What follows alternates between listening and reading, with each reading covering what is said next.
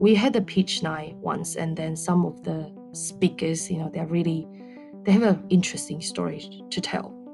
And we typically find some speakers, they can draw the attention. They're really animated and they're really, great speakers, great at delivery. But when you actually listen, like carefully, deep down to what they are actually talking about, it's just a bunch of interesting things, has no connection and no conclusion behind them. And they're interesting, they're absolutely interesting, but that's not a TED Talk. Now, I feel like most people, at least once in your life, you've dreamed about standing on stage and giving a riveting TED Talk to a packed live audience, a talk that's later watched by millions of people online. But do you know how a TED Talk is actually conceived and developed to captivate and mesmerize audiences worldwide? Today, in the Elite Writers Lounge, we're very lucky to be joined by Della, who runs TEDx events in the city of Sydney. I got to know Della really well after she invited me to coach her team of chosen TEDx speakers in the art of storytelling. And I found the experience of working with Della to be incredibly inspiring and fascinating, particularly observing the way she sculpted and chiseled each speaker's talk into a presentation that in the end was utterly enchanting and memorable. In fact, I recall watching a packed live audience in the pre-COVID era, listening in awe to the dozen or so talks that Della helped craft, each one possessing its own unique charm and beauty. But as you can probably guess, TED Talks don't always start out looking so professional and polished. It takes hard work, tremendous skill, and astounding dedication to bring each speaker's idea to fruition and to make their presentation sparkle. And today, we're going to get a rare insight into how that's done. Della, welcome to the Elite Writers Lounge. Oh, thank you, Shani. So great to be here. Now, almost everyone I know, Della, wants to do a TED Talk, not only because it's a great way of marketing yourself or your personal brand, but also because it's seen as the pinnacle of one's public speaking career. I imagine you get tons of applications pitched to you each year for your TEDx event, right? It depends on if we are actively promoting, if we were actively promoting it, the application, we typically get quite a fair bit. I think we got about, I guess over like a month or 2 months, we got 200 applications for like 10 speakers, for a 10 speakers program. So that's the ratio that we get. But sometimes even for 200 application, we might not get even 10 speakers. We might need to do some outreach, just go through our referrals to get some speakers to fill the slot. So show could be even 20 application to one idea, or even 30 or 50. So yeah. What do you find is most wrong with the hundreds of ideas? Because you only pick a few each time, right? So what's the biggest mistake that you see with these ideas? I think, people, they don't understand ideas. For example, sometimes like people think a fact that's an idea. For example, they think it is true, right? So for example, last year, a big topic we talk about men's mental health. And we all know that men's are going through they're going through a lot more struggle, and that's not been seen or been heard by day-to-day, by day-to-day general public. And people, they say we should focus on listening to men's struggle. And it's fact, but it's not an idea. So this is a common pattern when people, they pitch their idea. They raise something that is a topical issue, is something that's really important, but it's not necessarily classified as an idea. So what is classified as an idea? So for those who, I guess, who are interested, in doing a TEDx talk, there's a specific classification on what is an idea. There's a couple of things. One is, a big idea. There's something absolutely brand new, something that no one has heard of previously. This is pretty unlikely that happens. So I think there's typically some scientific breakthrough, a new research. I think that will be classified as a big idea. There's another thing called a small idea. Small, but maybe a new perspective of looking at the old things. So something, for example, one of my favorite TED talk is how to wash your hands. Change the way you wash your hands and wipe your hands. That can help reduce the paper use globally. And there was a 2 minutes talk, but it's a different perspective of doing the old things. So that's a small idea. Right. Other TED Talks could be a form of, art, technology demonstration. So they can come on stage and do a demo of the tech. So for TEDx Sydney, they have some local scientists to demo some of their new products. So that could be one way of doing a TEDx or TED Talk. I Mm. think could be like an artist statement. So we had an artist in 2017. So come to talk about his series of work, and that happened for a lot of other TEDx organizers as well. So there's no, I guess, ways of doing a TEDx talk or TED talk, but I guess the idea is always, a different way of approaching things and different way to seeing things, and then showcase to the audience. Right, and I think that's the key word, and it's different. It's not. It's got to be something that hasn't been heard all the time. And I'm guessing that you get a lot of pictures which are kind of cliched ones, where it's really not saying anything new or offering any kind of new perspective, even on an old idea. Yeah, that's right. Yeah, I think that's the struggle to finding speakers as well. And sometimes an idea could be really good, because the idea is not just about the idea, and also the person.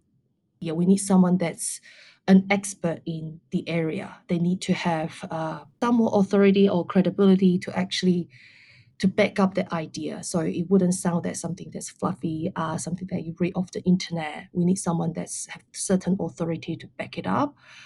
So sometimes we find speakers, pitches, they bring that idea. We think that's fascinating, but when we interview the potential speakers, we didn't find they are a good fit just because the background, and also, I guess, the credibility. So I guess that applies to ideas which are require some kind of specialized knowledge, right? Yes, But then there are going to be other ideas which, a person could just make I imagine, who could just make a case for something where they don't have to be an expert in it, but they're just making a really good argument. Would that also fly? yes, I think that will also fly, but that argument has to be really strong and well articulated, and in order to convince the audience as well.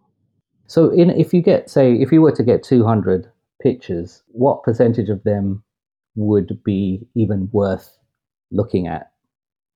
so so we run it. I think for a lot of TEDx organizer, we do a very simple thing. We ask them to write one sentence statement of their idea.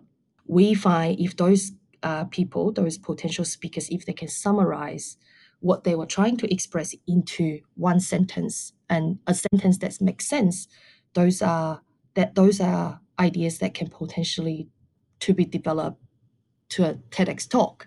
That's why, an idea is tangible and can be summarized with a strong statement. So those are the speakers that we look out for, because a good speaker is a good idea. Sometimes, they will have a really strong. They know how to summarize and deliver a really strong. That gives you an indication of how good they might be as a speaker. Yes, we will read through. Our team will read through every single applications, even those are like, super long summaries, talk about their entire life story. We still read through those and try to pick it up. What are they trying to tell us? Because there might be an idea buried in there somewhere. Yeah, and sometimes, you just, I think everyone has an idea. It just depends how you bring them out from the speakers and bring them out from their story. What we are looking for is something that is not like I mentioned earlier, something is not just a fact, something that has a strong argument, have a different way of seeing things, something that they have evidence to support that. Mm. So yeah, so that's how you decide whether an idea is worth spreading, which is what TED Talks are supposed to be. Um, Now, once you've selected your people and you think, okay, this is potentially a good idea, I imagine that the actual talk at this stage is just at the very, very beginning. It's very rough. It's very crude. What's the process for developing this idea after you've made your selection? I'm talking about just the logistics? So we have sort of like a coaching program, and I think that's where we were so lucky, have you on board last year to run through the coaching program with our speakers. So it's sort of like a 12-week engagement that we work with them to get to know them a little bit deeper, to understand, where they come from, what's their story, what their personal or professional experience to bring them to where they are today. And we're sometimes trying to understand how they arrived at the idea and what evidence, what informations, and what argument they can bring to back up the idea. And sometimes the idea can change as well. Or sometimes people, they think an idea could be something they're super passionate about. But sometimes when we talk about during the conversation I had with some certain speakers, I start discovering things that they're not so happy about. And we realize those things they're not happy about is actually the problem is. So one of the speaker, I reached out to her. She's so great. And I reached out to her initially just because out of curiosity, we talk about a topic that I never heard of, like called music therapy. And I found that was really interesting. And then initially just I talk about how great music therapy is, talk about all the Mm. benefits. And I think during the 12 weeks, getting to know the speaker a lot more, start realizing, the struggle that she has as a researcher, as a clinical practitioner, the struggle that she face in the field, in the front line when it comes to music Yeah, I therapists. remember that talk. It was fantastic. Yeah. So really change the way we approach the talk. So, what was the idea initially? If you remember, I mean, do you remember what was the initial angle on the talk?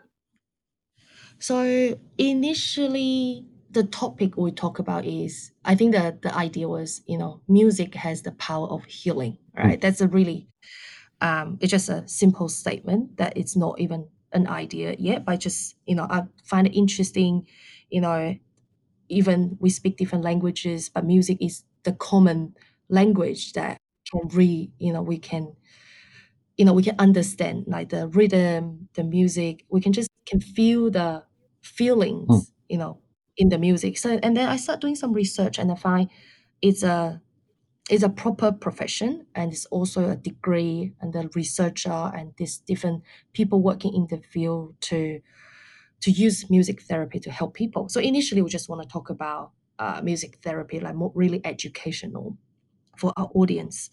And then we talk about a little bit more and we start realizing, the reason that music therapy is not being recognized probably because there's a misunderstanding from the audience. And you just start talking about the struggle of bringing more patients that might benefit from music therapists. So the idea came out is a little bit around, how do we allocate the medical resources as a society. There's a different sickness we need to prioritize, and music therapist is not as seen as something that is the first go-to treatment plan. So it's really coming down to how do we allocate different treatment, at what point we should bring this to the patients, and we talk about equity in medical resources when it comes to the patient. Like at what point, we say this patient, we can't help them because music therapist could be the last treatment for that person.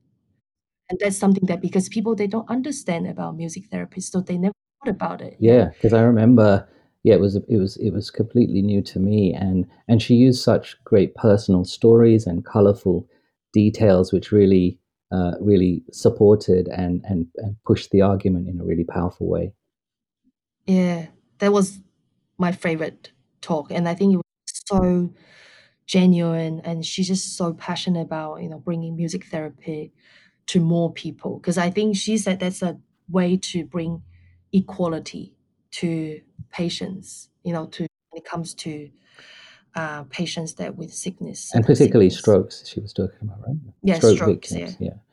And it was Mm, just really powerful the way that she brought out that idea, and left us all just that idea just resonating with the entire audience, and that's the real yeah, evidence that this is a really really good talk. yeah. And I think that's the time, that's also is a way to show, how much effort a speaker they put into their talks, because I spend lots of time catching up with a speaker about her talk, and we change sort of like 2 3 drafts, and she practice every day, and you can really see the effort that she put into it and how it turns out. And I think it's it's all about, it's not just about an idea, it's all about execution and how much you're willing to invest your time to develop the idea a bit more, push it a little bit Yeah, I more. think that talk was close to perfect. It was, and Yeah. it was really well delivered too. Once you get once you start this process, you have the chat with the speaker. How many drafts typically does a speech go through? Um, Depends. So I think we have, I think typical speaker, I think typically will be, we have 3 drafts. So it was the first draft would typically 2 weeks after we confirm the speaker, and then we have to catch up with them, and we sort of agree, certain ideas, couple angles, and they can choose one, and they will develop one draft, and they will catch up again like in 2 3 weeks time, and we'll refine that, and then 2 3 weeks later. So typically 3 to 4 drafts. I do have a speaker that has 8 drafts, which was a bit challenging. The messages was just not clear if we have gone through 8 drafts, and I think that's a little bit challenging when you get to that Mm. point, because I guess it's a sort of negotiation, a discussion with the speaker as well. Because sometimes the speaker, they're really, they stay really strong with what they think is important for them, but entire overall program, we sometimes have to do the right thing for the audience, because we can't bring a talk that even the organizer doesn't believe in it to the audience, because I think that's not fair for those who decided to join the event to spend the day there. I think as an organizer, we have a responsibility for our Yeah, so you have audience. to set a certain standard and a certain idea of how these things have to look as well. So it's kind of like reminds me of when I was an editor at a newspaper, where the reporter has their own ideas and everything, but then I'm also charged with the responsibility of delivering a certain kind of product, and that's why they made me an editor. And there's inevitably conflict and tension in that relationship, right? Yes, yes, it's a love and hate relationship. Yeah, yeah. Until it's all over and they're all happy because yeah, Yes, yes, yeah.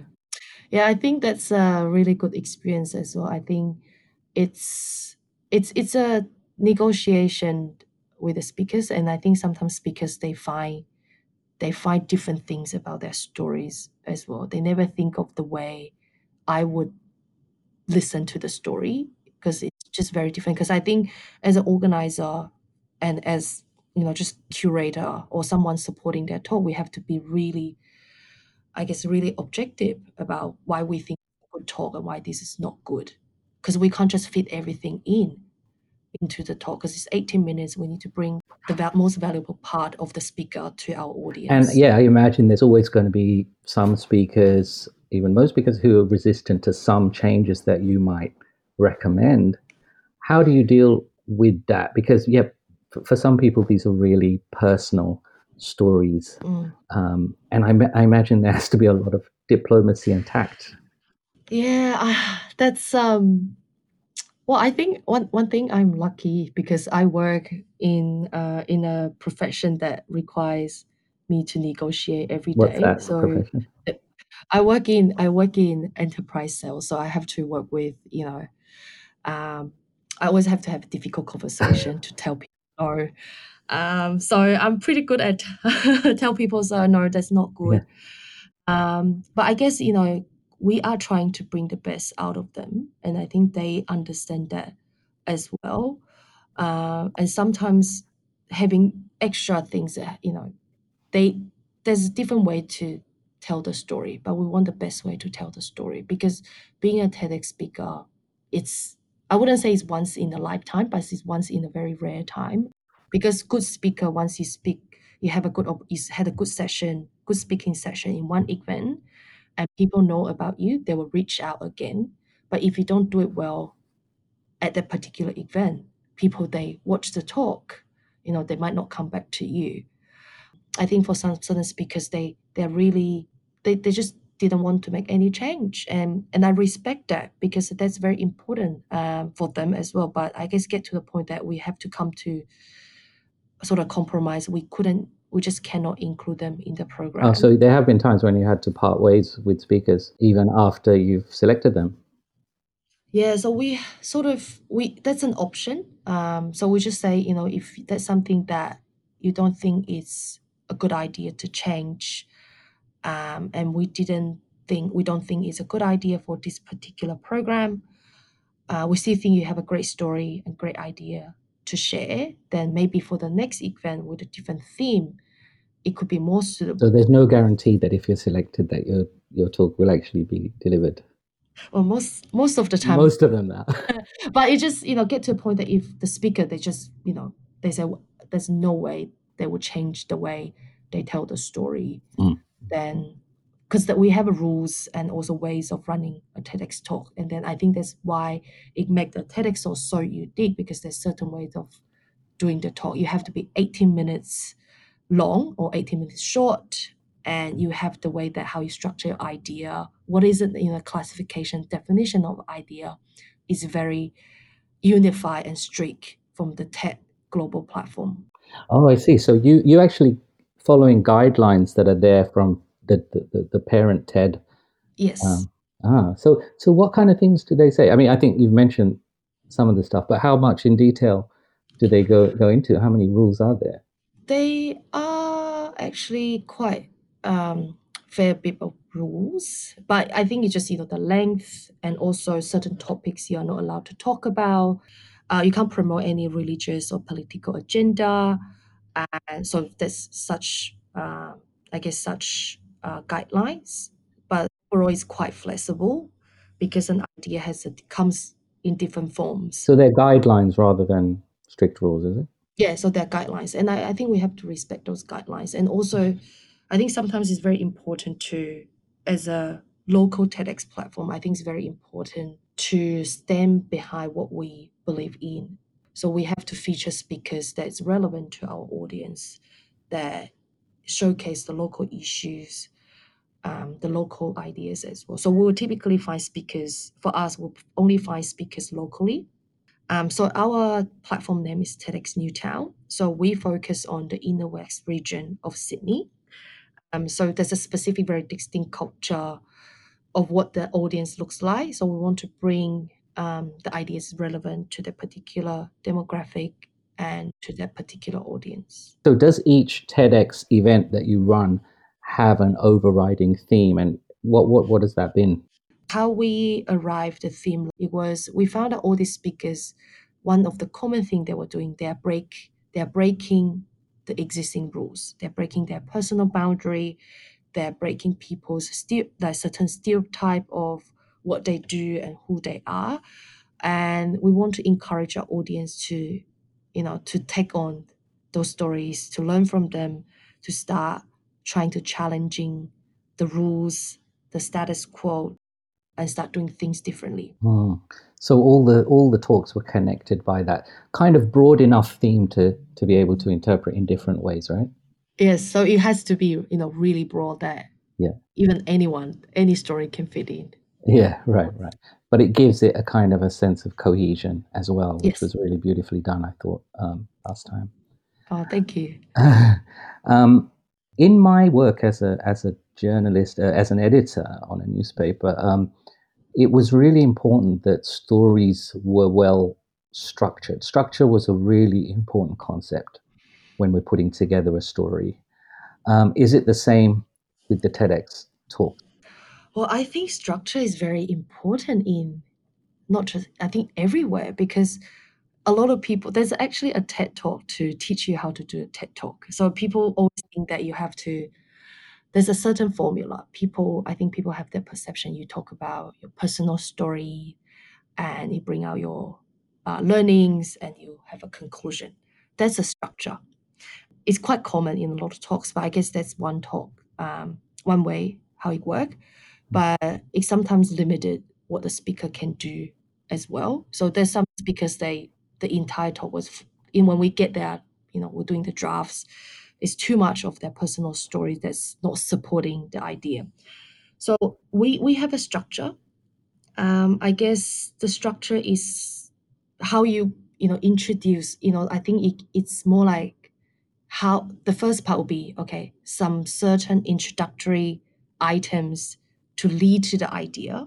Second part is really trying to overhaul the idea, what it is, how do I get there, what does that mean for you, and why it is important. And the last bit would typically just how we can wrap it up, to conclude the idea. So some thinking for our audience. So I think it's three big parts, but you can slice each section to different component, Ah, and you can back and forth coming to talk about introductory, the idea, and then do some other different things in between. yeah. So it's not like a straitjacket, but it's just a general. I mean, you need to keep the idea on track because the worst thing you can do in a TED talk is just to ramble on and people lose the plot, right?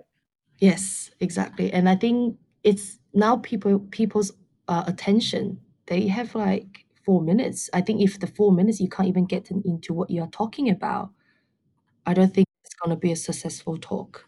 Right, right. So you need to get to the point. Even if you start with a an anecdote, but that anecdote, you know, if it's something kind of related, but you can't leave that going on for too long. People want to know where this is going, right? Yeah, yeah. I think one of the yes, I totally agree. I think one thing people we had a pitch night once, and then some of the speakers, they have an interesting story to tell, Mm.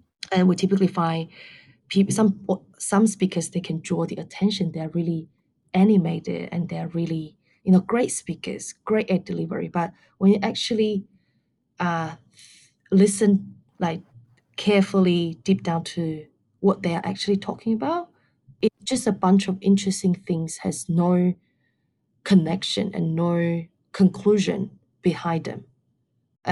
And they're interesting, they're absolutely interesting, but Yeah. that's not a TED talk or I know TED. what you mean, and you put that brilliantly. That's exactly right. Individually, they're all interesting things that the person is saying, but there's more to a talk than just saying a bunch of interesting things. It's got to hang together. It's got to pull together. It's got to start somewhere, go somewhere, and end somewhere. Right? Yes, exactly. It has to end somewhere, and I think that's quite hard. Sometimes I think the ending part is quite challenging for a lot of speakers. Why is that?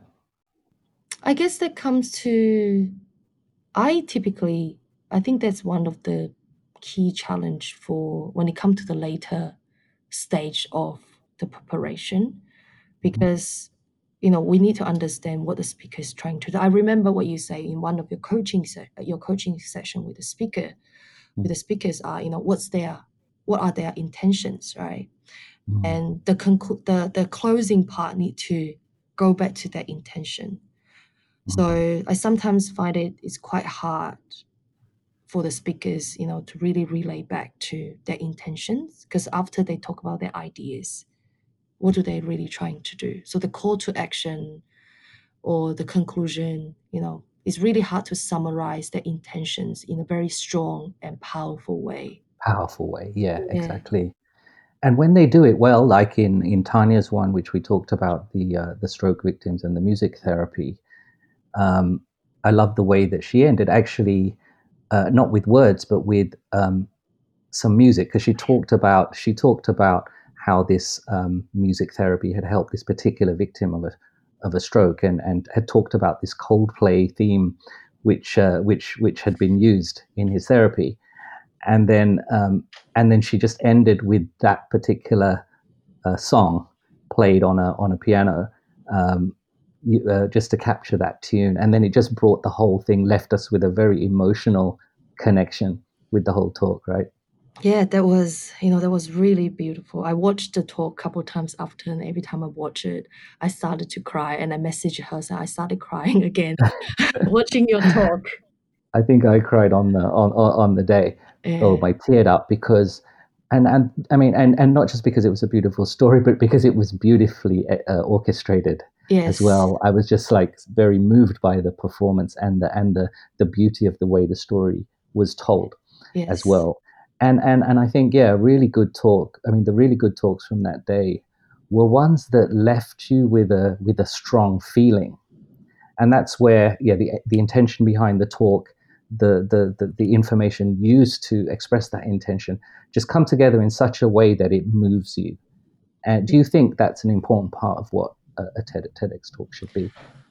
Um, I I think so to some extent because not every talk is emotional. We have this Mm, speaker. He talked about quantum computing, and then it's such a very complex topic uh, to talk about, and it's nothing emotional. And for example, everyone trying to bring their personal experience into the talk. He just went into directly what is quantum computing.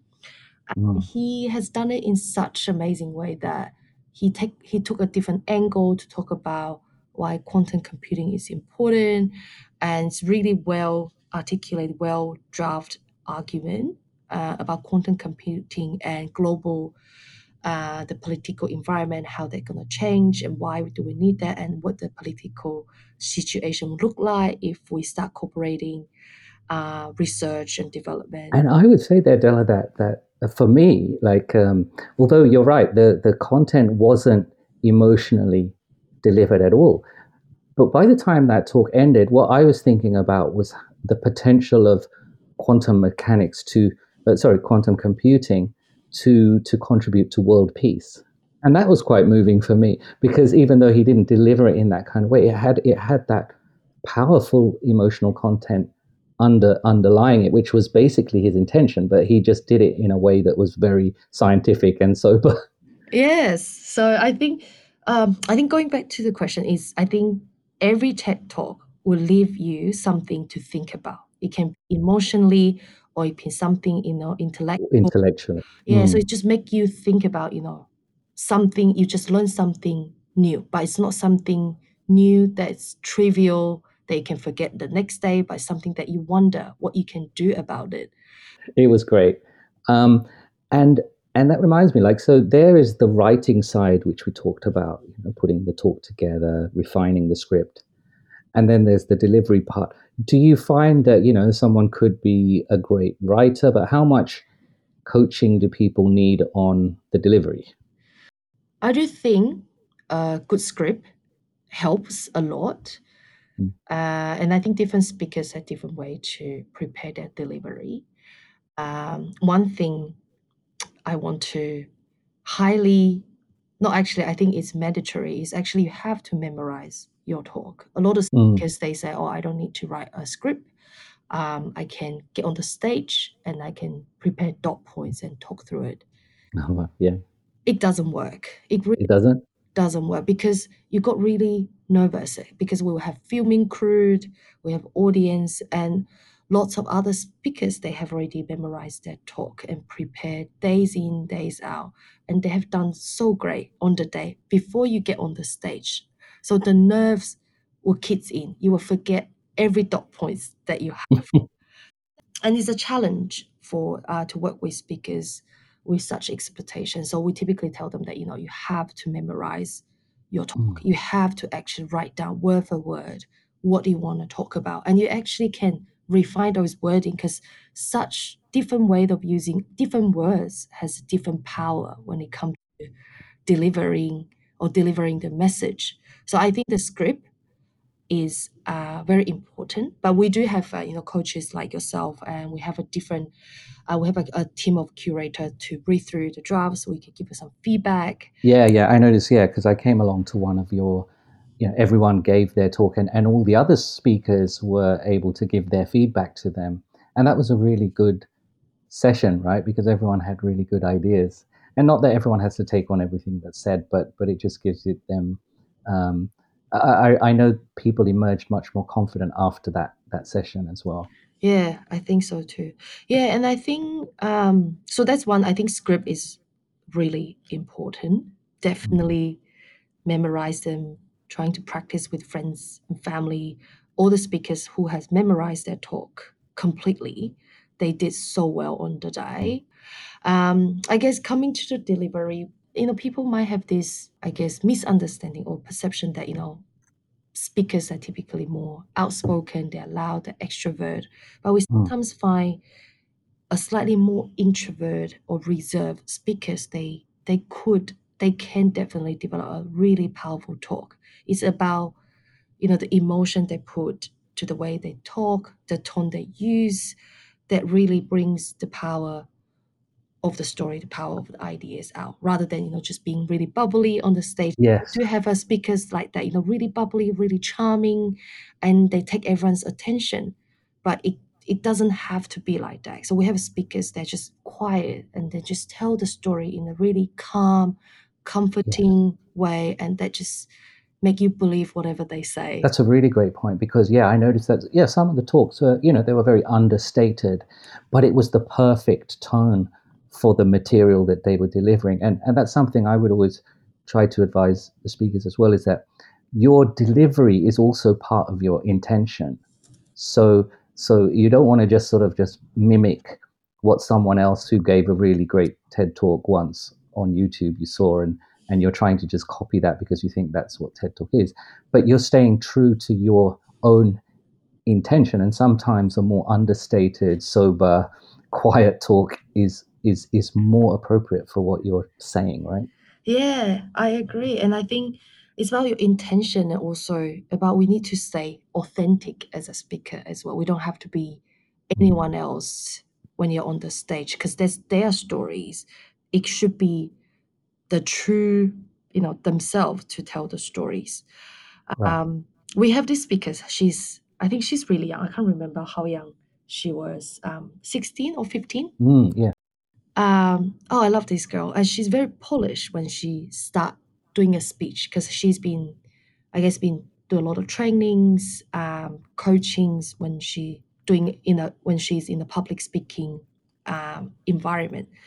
And I sometimes find that that's not her because the moment when I saw how she talked to her mom, she's become a kid, just a normal 15-year girl to her mom.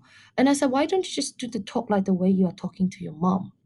Right. And so I give her that exercise. I'm like trying to read the talk to your mom. Like, how would you talk to her in a day-to-day basis? Like, mom, I'm going to get lunch, like that kind of tone.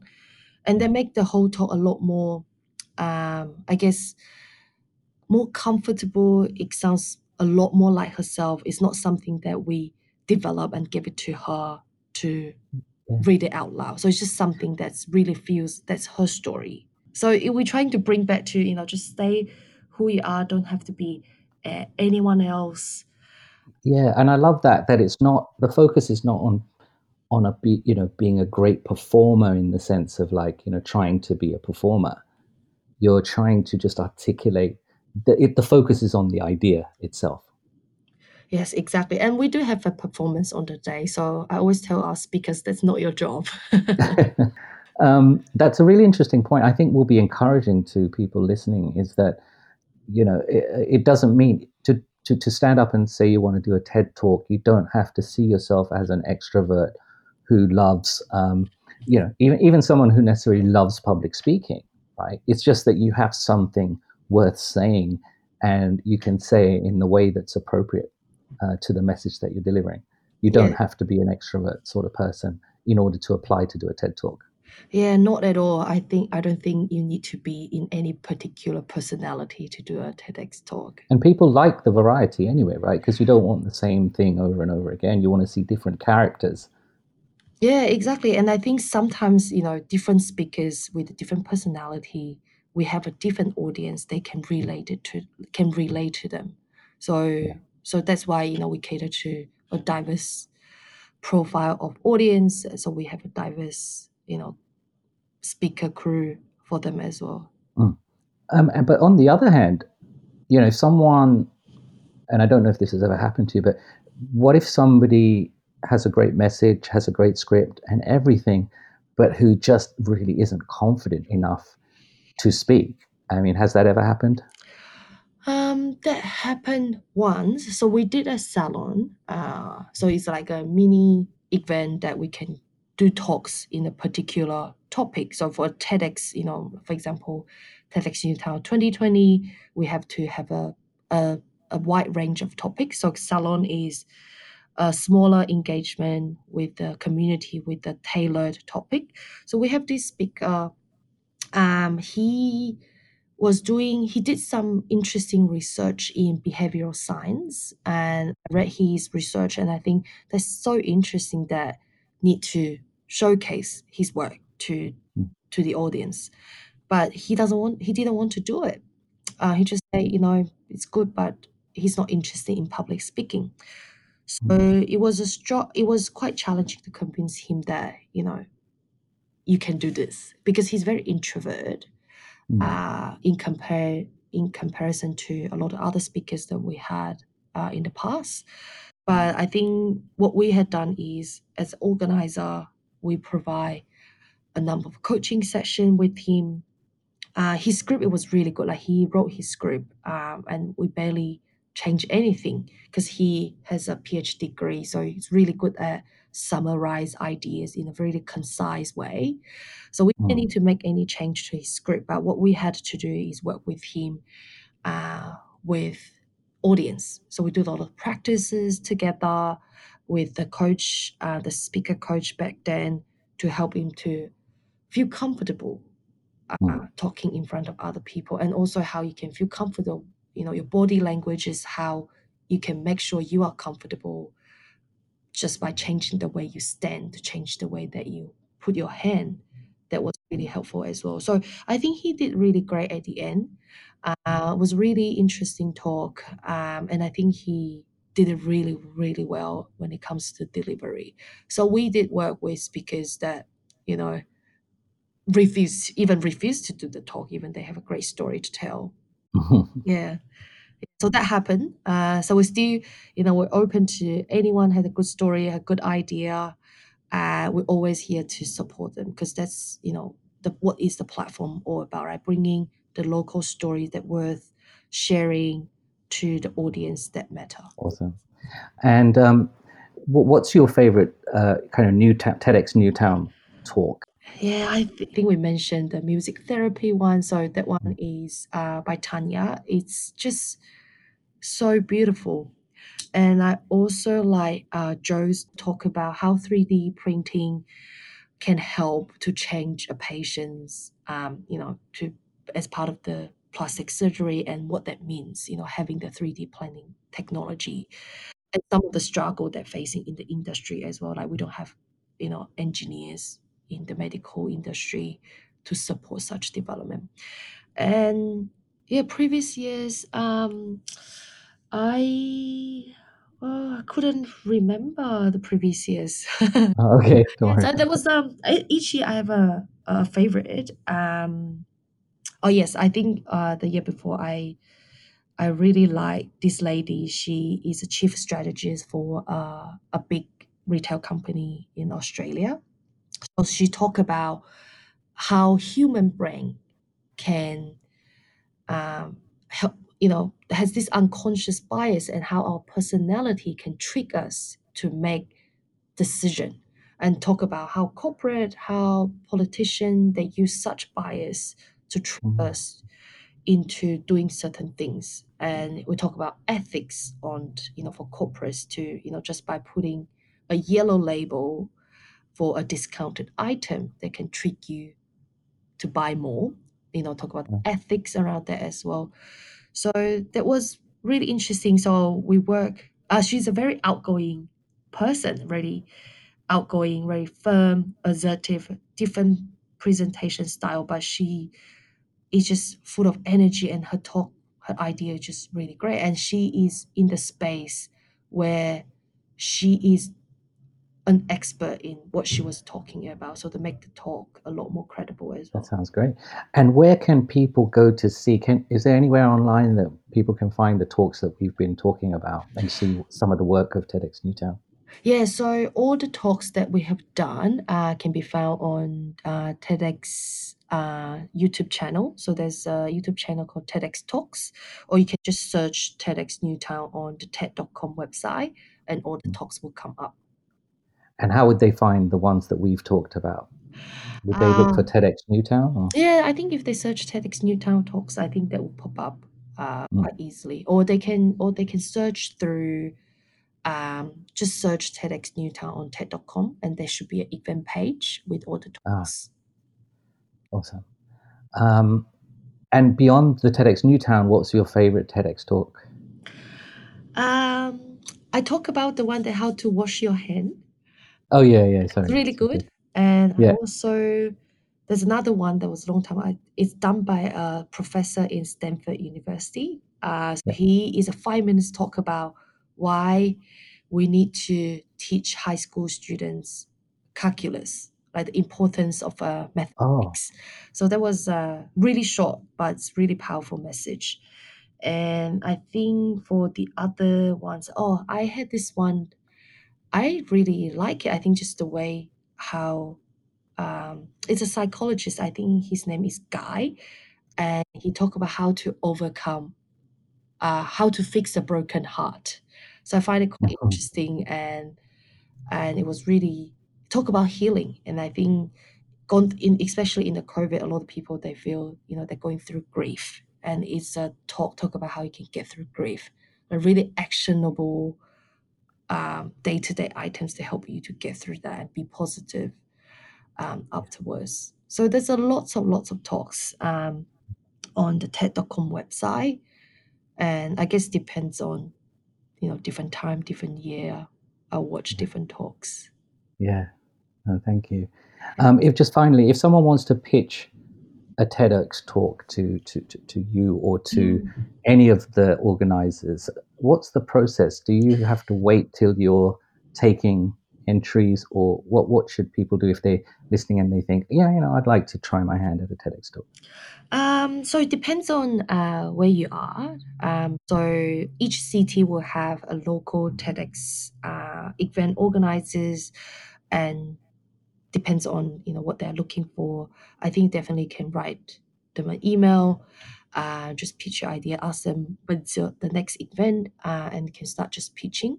And for how we do it, you can write us on to our email, just hello@tedxnewtown.com, and we'll go through the selection process. So we don't particularly have a like opening or closing date Mm. for ideas, but we always welcome ideas and applications.